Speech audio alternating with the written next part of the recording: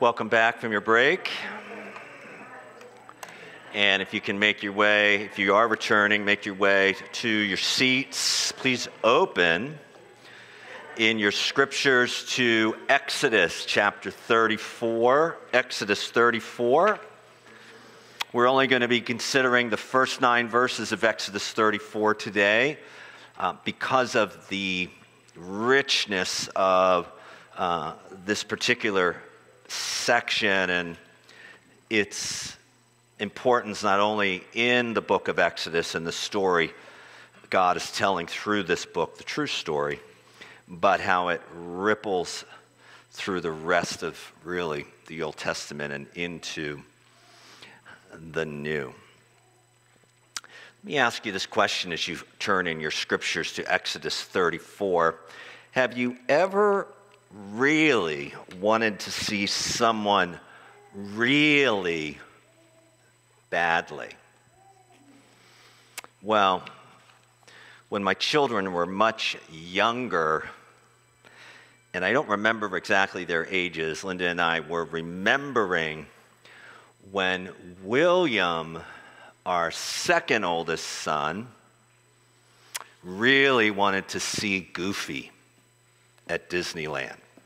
Do you remember Goofy? This is before the age of Marvel and DC Comics. And my daughters really wanted to see Cinderella and Belle. And we were told, and it was true, that in Disneyland there were these areas where Goofy and Belle and Cinderella would be at certain times, and you could meet them. You could have your picture taken with them. They would even somehow, I think, give you their autograph, though I don't remember how Goofy exactly with those paws signed, but I do remember this.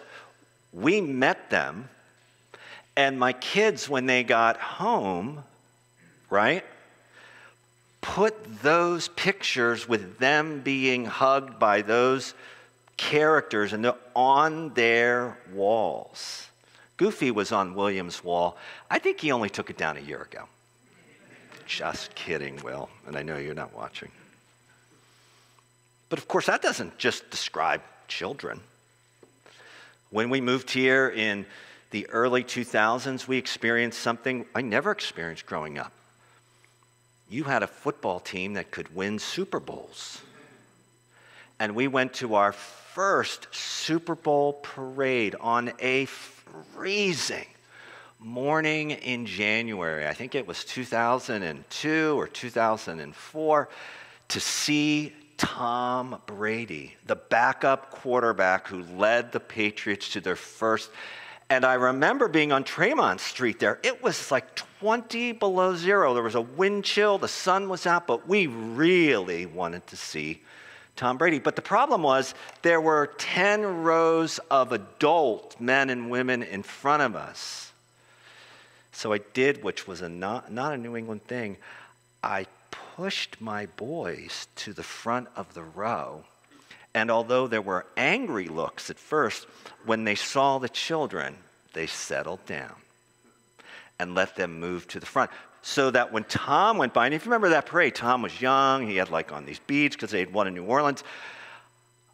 My boys and all of these adults really got to see a Super Bowl. See, there's something in each of us, if we're honest, that really wants to see certain people at certain times. And so it's not surprising then, as we come to our passage this morning, that Moses really wants to see God.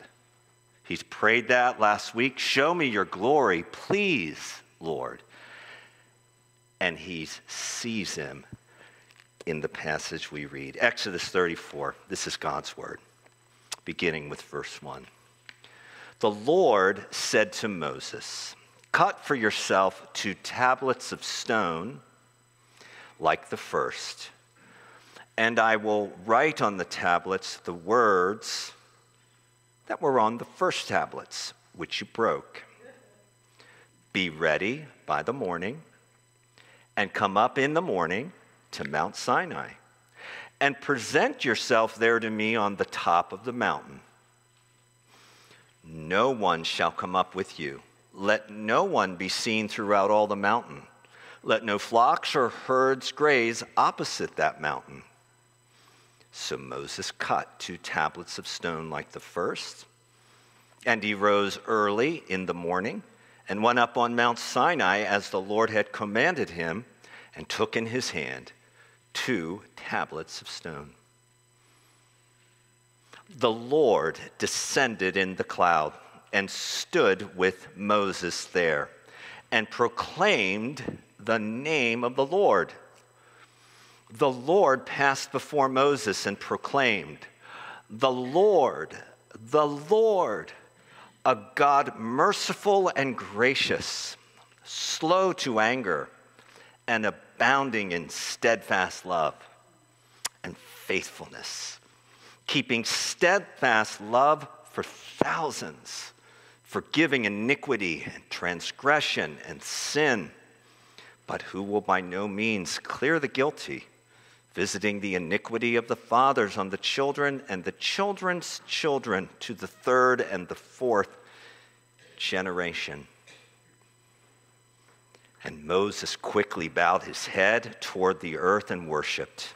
And he said, if now I have found favor in your sight, O Lord, please let the Lord go in the midst of us. For it is a stiff-necked people.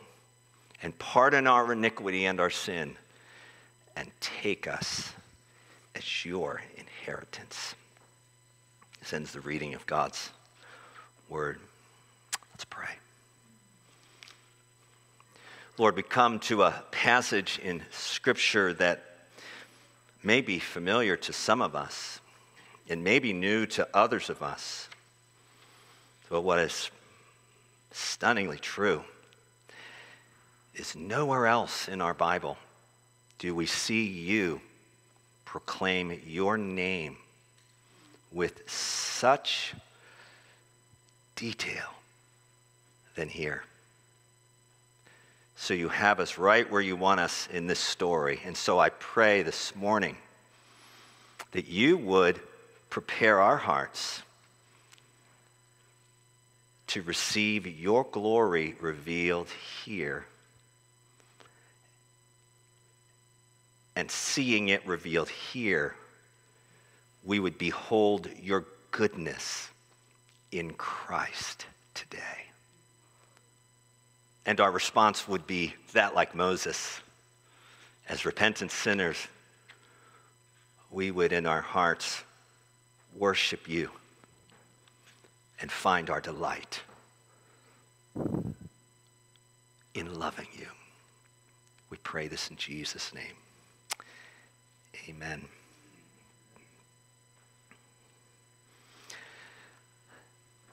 As I look at my notes, which will be attached in the email that goes out on Monday, I think there's a simpler way to capture the flow of the text. So the first point this morning, I'll hold Jim on my main point until the end, is a new set of instructions, which we read in verses 1 to 4, but simply said, could be summed up with one word: preparation. Preparation. And then as we move to the middle of the paragraph, we see God proclaiming his name and revealing his character. Verses 5 through 7, it's really revelation, isn't it? And then the passage concludes with Moses worshiping God, and it calls for our response. Preparation, revelation, our response. 3 simple headings, which I think capture nicely the flow of this passage. I want to make a bold assertion, and we have prayed boldly for you this morning, that the reason you're here and the reason you're here on the stream is that God wants to use this passage to prepare your hearts for the goodness of God revealed during the Easter season. So Holy Week, although not officially beginning this week, this passage prepares us to receive him. And it does so by revealing his goodness and his mercy through his name, which he proclaims here in this passage. So that when we arrive on Maundy Thursday at the Last Supper and on Good Friday, remembering Jesus' death on the cross for the forgiveness of our sins, and then Easter Sunday, where Jesus' vindication over death is celebrated by Christians, our hearts are prepared to delight in him. To delight in him. For that is ultimately God's aim in this passage, is that we would, having been prepared, behold his goodness, and beholding his goodness through his name that is revealed and all that is spoken here, we would not only worship him, but as repentant sinners, we would have our delight in him. See, this is more than a history lesson, and it is history. It happened. It is more than rich theology. It is theology, and it's true. This is God in his goodness chasing you and I. If you are not able with David to say, surely goodness and mercy shall follow me all the days of my life. Surely, what confident hope he says that. How can he say that? Because David, the repentant sinner's hope, is rooted in the character of God revealed right here. And I think Christians like me doubt that. And so God in his kindness brings us to this passage to not only reveal the significance of his name, but to prepare our hearts for the salvation of sinners by his Son. So let's look at the new set of instructions.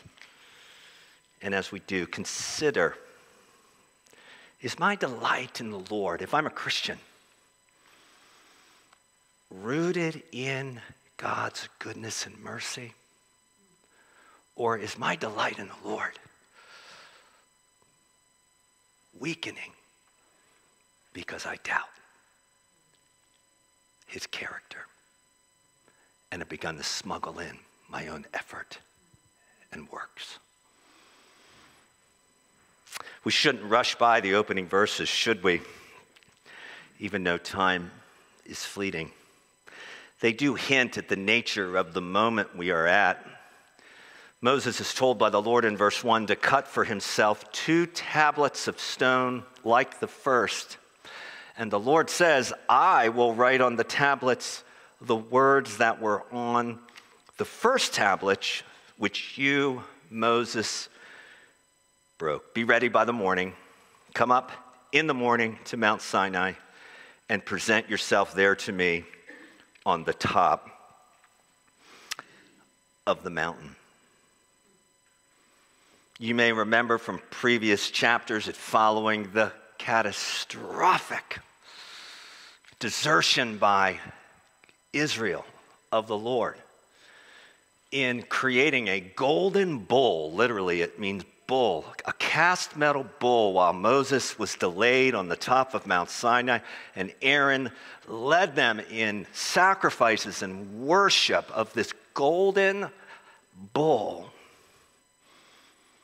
When Moses returned, so grieved was he and so angry was the Lord at their sin that he broke the 2 tablets. He threw them down, signifying that the covenant they had just made, the solemn agreement, was broken, and they had broken it. And then last week, Moses intercedes for them. You remember? Pleading with the Lord that not only he forgive them, but that his presence continue with them. The Lord was in that small tent that he instructed Moses to build outside the camp, not the tabernacle, but this conversation was occurring where back and forth they go, where I don't think Moses is bargaining, but he's interceding, pleading with the Lord that unless God's presence go with the people, unless he dwell with them, He didn't want the promised land. He didn't want the promise of protection from an angel. He didn't want the prosperity of the land. He wanted for Israel, he wanted God's presence remember that, to continue. And the Lord in his mercy agrees, Moses having prayed, and so stunned is Moses by the Lord's mercy to renew the covenant and to continue the journey and to not just be with Moses, but to be with the people, that he says, please show me your glory. And we made the point, I hope it was clear, that it was God's mercy, not his judgment, that triggered Moses to pray in 33:18, show me your glory.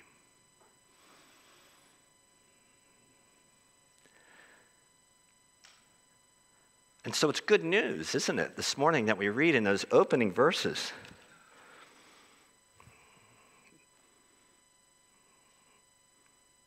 That the Lord still desires a relationship with undeserving people. That's the good news that we have to offer to our neighbors. That's the good news that he offers to me every day. I desire a relationship with you, an undeserving follower of me that you are. He still desires them to have the joy of living in his presence. He still calls them to walk in his ways and experience his blessing. He says, let's fix the tablets. It's also critical to understanding the coming revelation.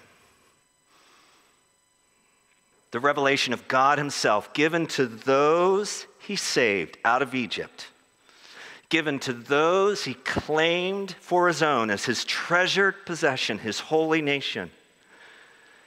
The revelation of God given to those who he called to love him and trust him and live for him as the Lord.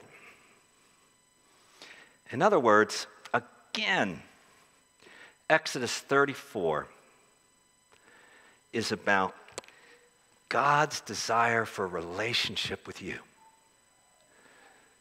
It will not be at the expense of his holiness, but it will always be grounded in his love and mercy for undeserving people. The whole scene whispers holiness. Come up on the mountain again. Bring those tablets with you again. Let no one come up with you again. Let no cattle graze on the mountain near you. No one can see me and live. And yet, did you notice? There's no mention of his holiness, barely a reference of his holiness in the name he proclaims. And I must admit to you that for years, I have missed this entirely. If I came to church this morning, which is certainly capable of me, I explained this to Dave, and I buttoned my shirt wrongly from the bottom up, you would probably notice it, right? You would say, can I fix that before you go on the stream? Yes, please do. Is there anything on my face either?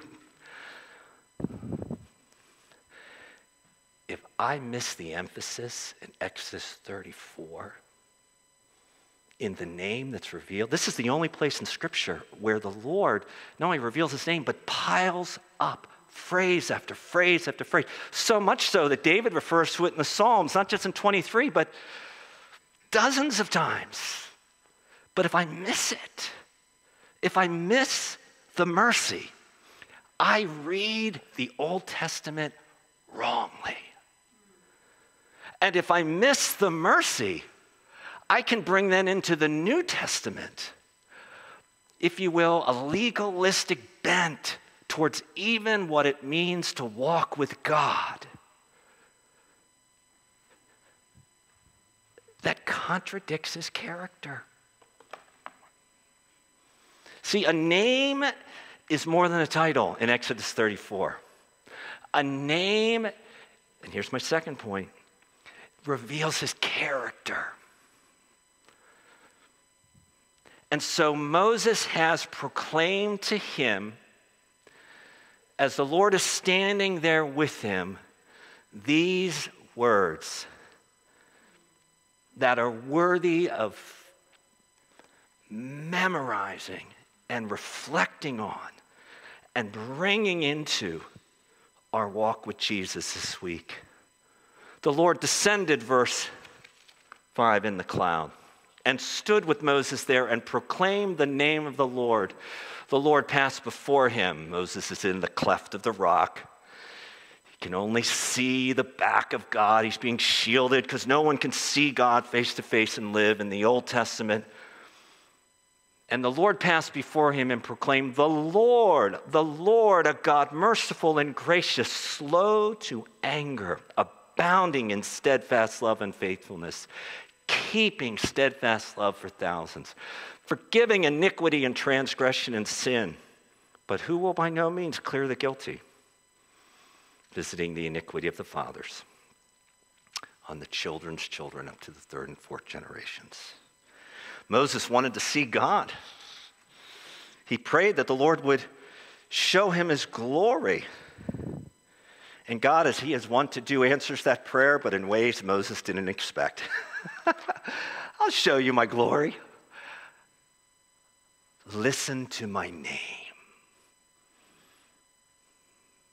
Listen to my name. You can't see me, but listen to my name. It must have sent chills down Moses' spine to hear these names spoken. He'd heard the name the Lord, the capital name of God in the Old Testament, Yahweh, literally spoken to him in chapter 3 of the burning bush. But now God tells his own story. You remember the Hamilton musical? Angelica sings that closing song, "Who will tell your story? Who will tell your story?" God's going to tell his story. He's going to tell his story by telling you his name and doing it in a way that you and I see that it's about the mercy. It's all about the mercy. Do you get the mercy? Because if you miss the mercy, you miss God entirely. 7 fundamental characteristics.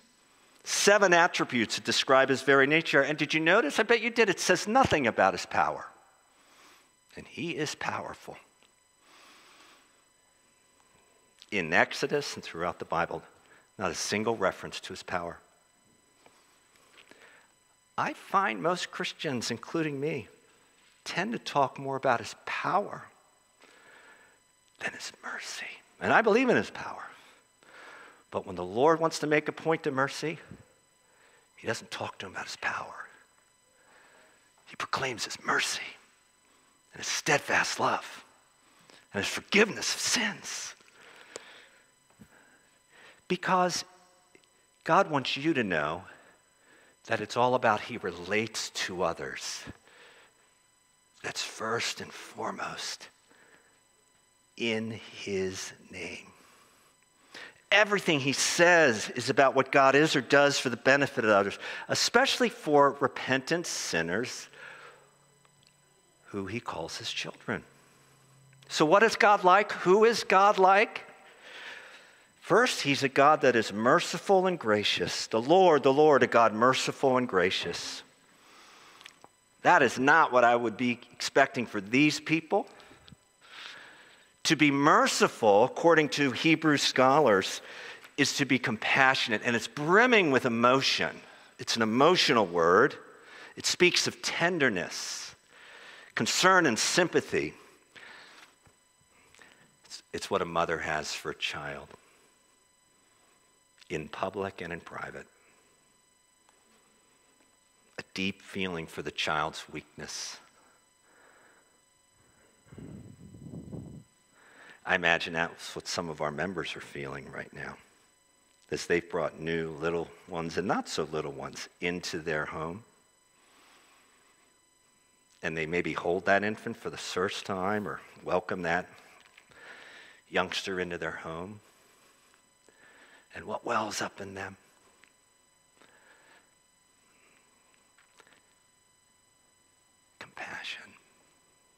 fierce, tender compassion. Why does it well up in you in there? Because that's God reminding you what he is like towards you who know him. And graciousness. God's inclination of his heart is that he is gracious towards those in need. He never turns a cold shoulder towards us. He does not look down at his nose at my inadequacy and sin. He responds to my need with favor. He goes beyond what is expected. One writer put it this way: when God says he's gracious in Exodus 34, it means he is extravagantly and undeservedly generous to the undeserving. And then it says he is God, the Lord, God. That's not his name. That is used to describe his might. And so he is particularly powerful when it comes to his mercy and his graciousness. It says he's slow to anger, forbearance. The opposite of short-tempered. He is short of anger. You know, I'm forbearing, I'm patient until I hit my hand with the hammer. Until I close the car door on my hand. Until the person cuts me off when I'm driving on 495 and violates my personal space. Until you can't find your, what's that card that you can scan to pay for your groceries at Cumberland Farms. And don't you know, I got to be places. I'm an important person. I'm forbearing until I realize I'm not. And in that moment, I realize God is not like me. And he's not like you either. For he is forbearing.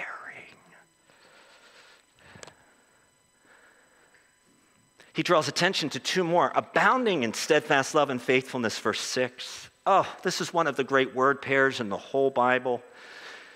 20 plus times it's used in the Psalms alone to describe the Lord and his heart's inclination towards his undeserving people.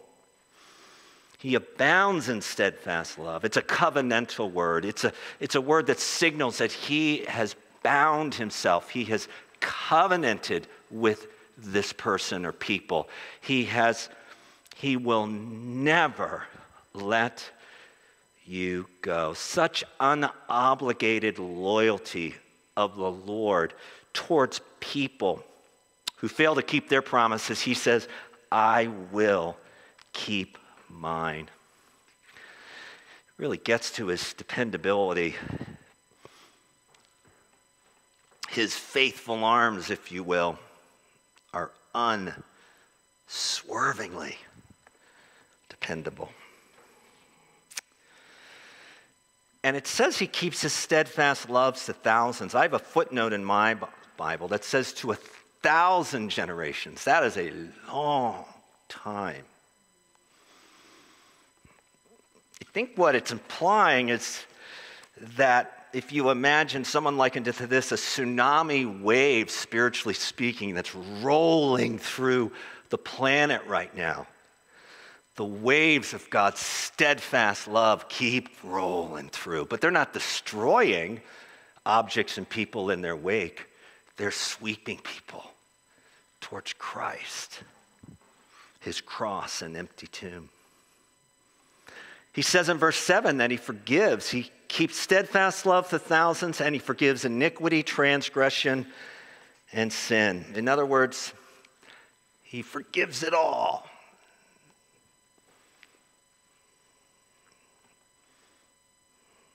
And then we get to that verse 7 that seems like it goes against the grain of what we're reading. Does it cut against it? But who will by no means clear the guilty?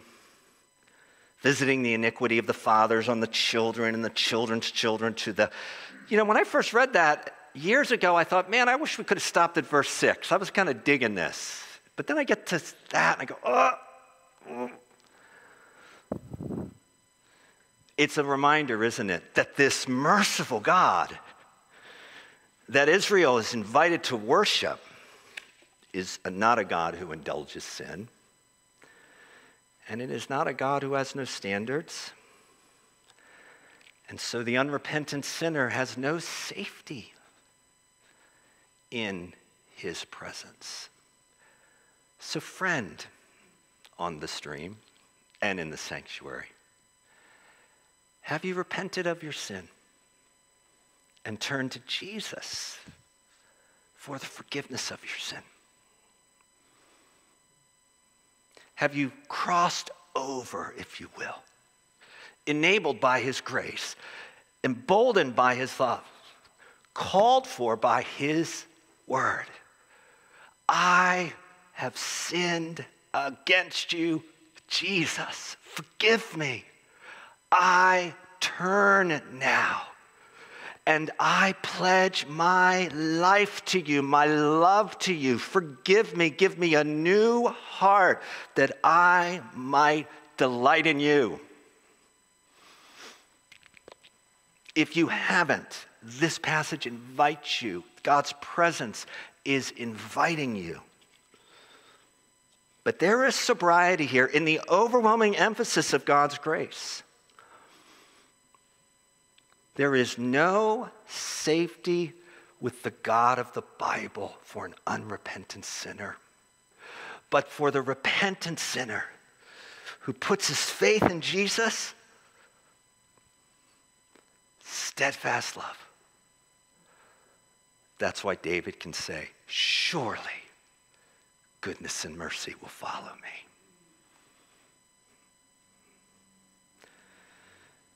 Moses is not disappointed, even though he didn't see God the way he thought he'd see him. He heard his name proclaimed. And so he quickly bows in verse 8, and this is my final point as we wrap up for home.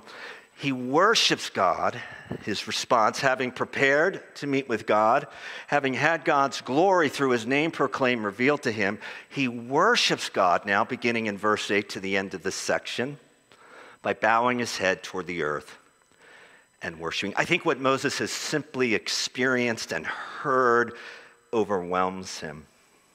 And yet he does the unexpected. The more I read Exodus, the more I like this guy. He prays for Israel. Verse 9, if now, Lord, I have found favor in your sight, please let the Lord go in the midst of us. For it is a stiff-necked people. Notice how he includes himself. And pardon our iniquity and our sin, and take us for your inheritance. This is his fifth intercession in this section, not this chapter, that God would go with them, that God would forgive them, that God would take them as his own. He's made all these quests before. So why does he say them again? Well, here's what I believe. He has encountered God in his undeserved grace and his goodness, and out of this revelation, he prays again. And what springs from him, having had God's goodness and grace revealed to him, are these God-centered desires. In other words, he has reason for his hope, and it now becomes the fuel for his intercession. Having been given every assurance that this covenant shattered by Israel's rebellion can now be renewed because of the revelation of God's grace so given. In other words, God didn't reveal himself to Moses without a purpose. His revelation never stands alone. It's always accompanied and interpreted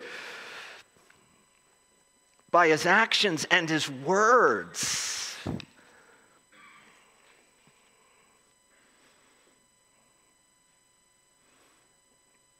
Just as God expounded the significance of his name, Yahweh, in this section, he will later expound the significance of this revelation in one still to come. Jesus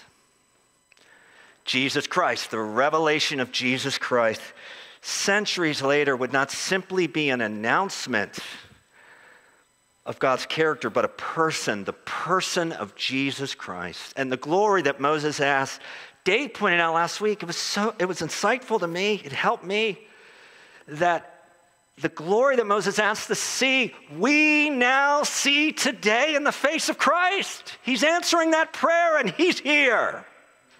This is what John has written in his gospel. Glory as of the only begotten, full of grace and truth. Not blazing fire. The gospel writers are clear. There was nothing about the appearance of Christ that drew people to him. Nothing. He didn't look. He didn't wear fashionable skinny jeans. He didn't rock the supercut. He didn't have all the things that fill my feed and yours of people who attract followers and influence people today. He had nothing to attract us to him except his words and his deeds.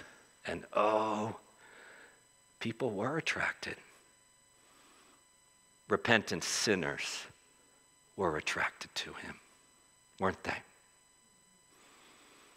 Because they beheld in him the glory of the goodness of the living God, full of grace and truth, as John declares in his fourth gospel.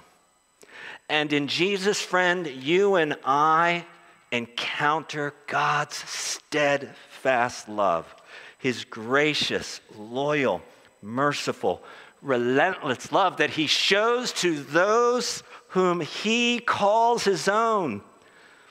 Christian, if you have put your faith in Christ, if you have repented of your sins, and like me, you are endeavoring, albeit imperfectly, to remain loyal to him, he's got you. He's got you. You cannot escape his notice. You are never out of his sight or out of his heart. Because in Jesus, we encounter God's faithfulness. In Jesus, we encounter his utter reliability. So how grieved he must have been when we introduced that song a couple years ago, and I was doubting God's goodness and faithfulness to me. Not because my sins weren't forgiven, I believe that, but because circumstantially, I was in a difficult space. And I began to lose hope in him. And I'm not alone in that. I need only flick on TikTok, and I don't have TikTok. I see a lot of Christians who seem pretty hopeless right now. It's as if they haven't heard the name of Jesus, and haven't believed that in his name, God's faithfulness and goodness and mercy revealed through his life and his death on Calvary, his death for my sins, his taking upon himself my guilt, the shame he suffered for my unrighteousness, the wrath he atoned for, the judgment I deserved he took, so that in dying in my place and being raised again, I could say on Easter with full-throated faith, he's got me. Do you believe that? Can you say with David that if this is your last day on earth, it will be his goodness and mercy that will chase you into heaven? Because his promise is we will dwell with him forever. If you believe that, friend, it's because you have beheld the glory of God in Christ. And yet, like me, don't you want to know him more? Don't you want to delight in him more deeply? Don't you want to, this Easter season, have an awakening of the light? Where do we get it? We get it through beholding Christ in his word, through the work of the Spirit, through the ministry of song and word, through the encouragement of friends and the ministry of the local church, but we keep our focus on Him, on Him. I'll close with this. I've shared this story before, but 1981, I remember it like it was 2023. The meeting was ending. I was not a Christian. And everything I was living for was right there before me. And the pastor, Phil, and I think his partner in crime, Perry, youth pastors of a large church, had just walked me through my yearbook and were reading all the things that high school youth were living for and setting their hopes on and wanted to be remembered for. And this was their legacy. And, I was rocking that 70s do, long hair, uncut, and preppy clothes. And I don't remember what the 70s were like, but that's kind of how we did it.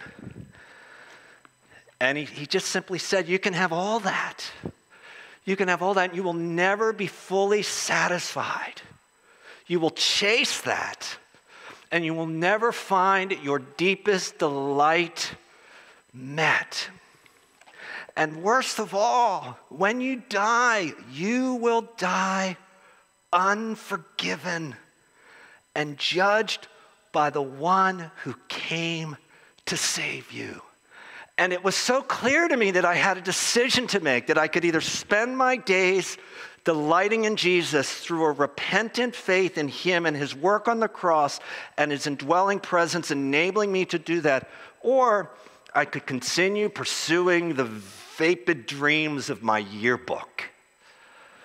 And in His mercy, He followed me home last night. I wasn't a Christian. And He led me to receive Him. And it stuck. Why did it stick? Why am I here? Why are you here? Because if the Lord, merciful and gracious, showing steadfast love to 1,000 generations, if that's His heart for you and I, then He has committed Himself to continue to show us His goodness in the face of Jesus Christ.